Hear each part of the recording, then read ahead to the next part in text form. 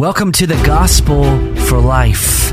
We have 4 Treasure Valley pastors committed to showing that the gospel is not just for that religious part of your life, but rather it's for all of life. You never graduate from the gospel. I'm Josh Bales, pastor of the Well Church, here with Russell Herman, pastor at Cloverdale United Reformed Church, Phil Moran, pastor at Christ Presbyterian Church, and Jonathan Van Hoogen, pastor at Dayspring United Reformed Church. Now, if you'd like to find out more about us or catch past broadcasts or get information about our annual conference, you can find us at reformationboise.com. All right. Well, yesterday we began talking about this issue of social justice.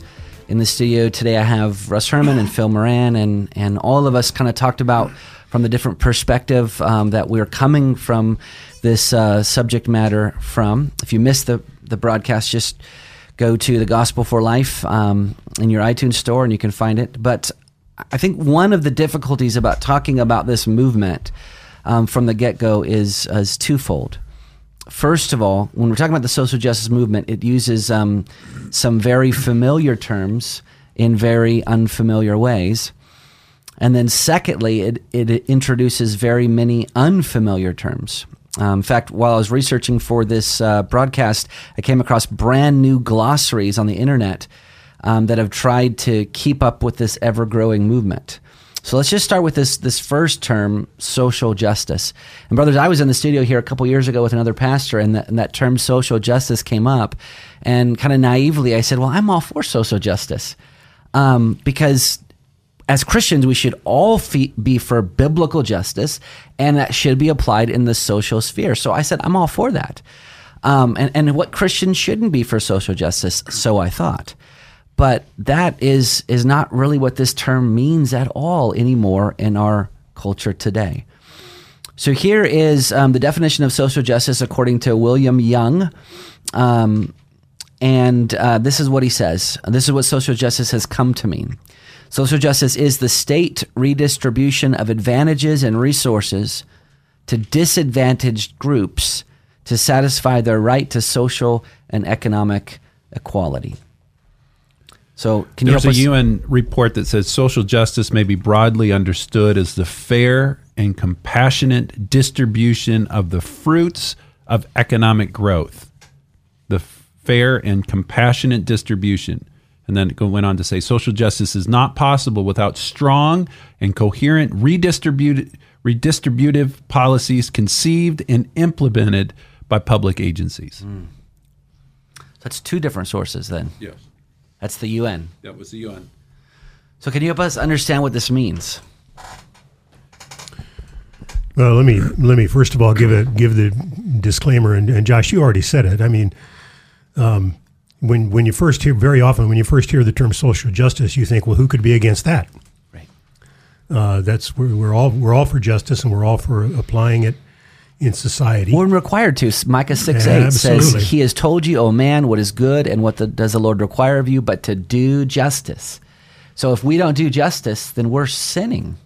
Yeah, let me read another scripture. This is from Isaiah chapter 1, beginning with verse 16. Wash yourselves, make yourselves clean, remove the evil of your deeds from before my eyes, cease to do evil, learn to do good, seek justice, correct oppression, bring justice to the fatherless, plead the widow's cause.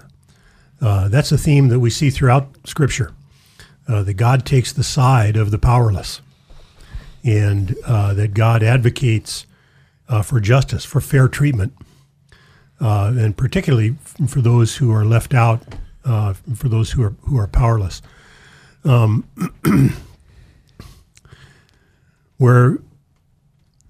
Where I guess, and we're going to get a little bit ahead here, but what this brings up as Christians think about what is justice, and as Christians think about, well, let's ask the question first: what has gone wrong with the world? What has gone wrong with the human race? And that's really what we're getting at.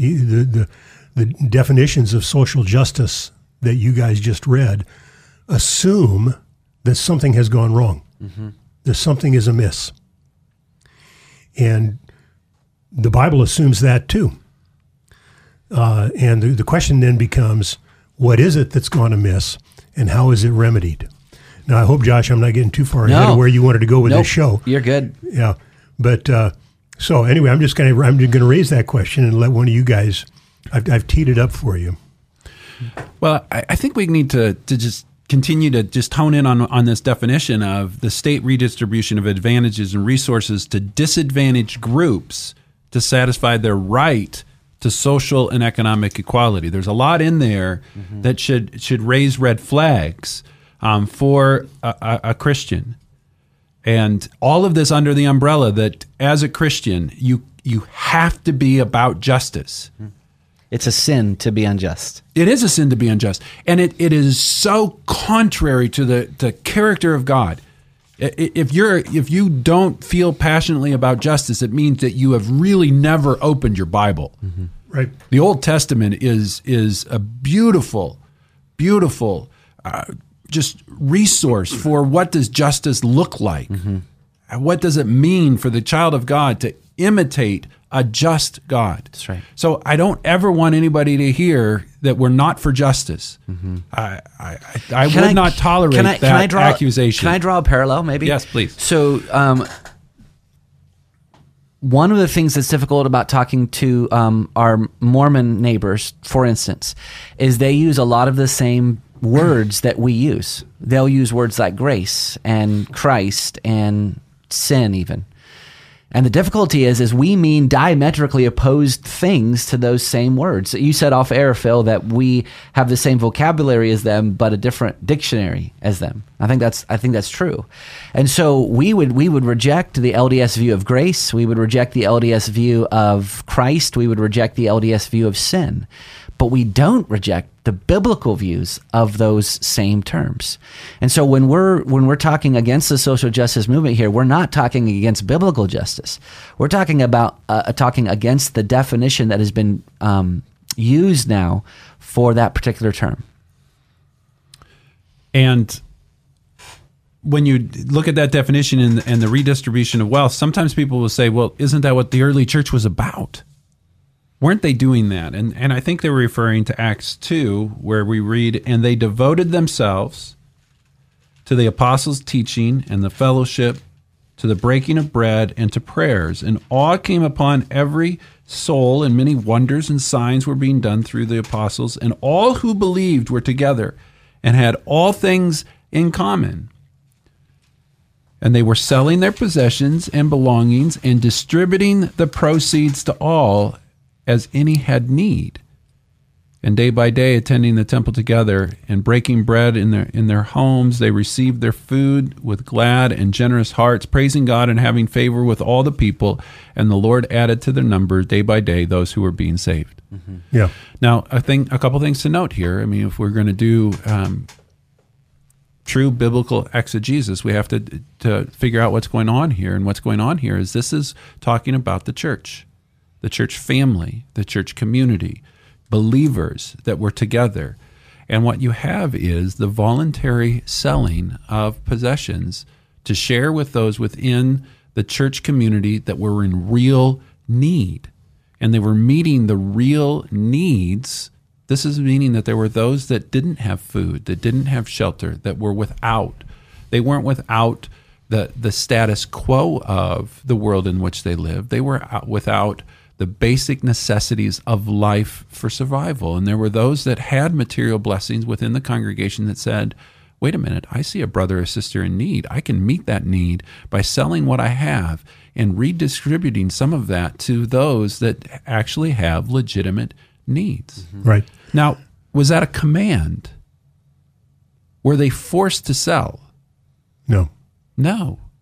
And if you read the rest of the New Testament, you don't find that this is the norm of how church life went forward.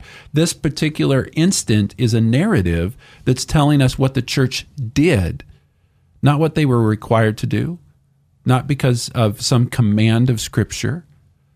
So this is not the foundational piece that says, oh, if you're a real Christian, you're going to redistribute wealth to everybody that has need. And I mean, that doesn't even work with the passage, because they weren't redistributing wealth to everybody in need. They were redistributing their own personal wealth that they freely gave for a brother and sister in Christ. Mm-hmm. A lot of difference there. Mm-hmm. Yeah. As you talk about that, Russ, it reminds me, Martin Luther once said there are 3 conversions necessary: the heart, the mind, and the pocketbook. And what you see there in the book of Acts is people who had converted pocketbooks. Mm-hmm. Their whole self, including the resources that God had trusted to them, were all submitted to Christ. And so generosity just naturally flowed out of that. It didn't have to be coerced. In fact, if you read on there in the book of Acts, beyond what you read, you come it tells about Barnabas, who sold a field that he owned in order to give assistance to those in the church family that were in need. His name means son of encouragement, Barnabas, and it fits. Well, there was a couple that saw that, and they saw the attention that came to Barnabas because of that. Their names were Ananias and Sapphira. And so the listener may remember what happened with them. They sold a property, brought part of the proceeds, said that they brought the whole thing, and brought it to Peter and made a great show of it. And Peter rebuked them. What have you done? You're lying to the Holy Spirit. And both of them, both Ananias and Sapphira, dropped dead under judgment. Mm-hmm. It's a bracing moment in the story of the early church. But Peter makes very clear, and I'm paraphrasing the text, but Peter makes very clear to them, you didn't have to do this. Mm-hmm. You didn't have to sell this property. It was yours. It was yours.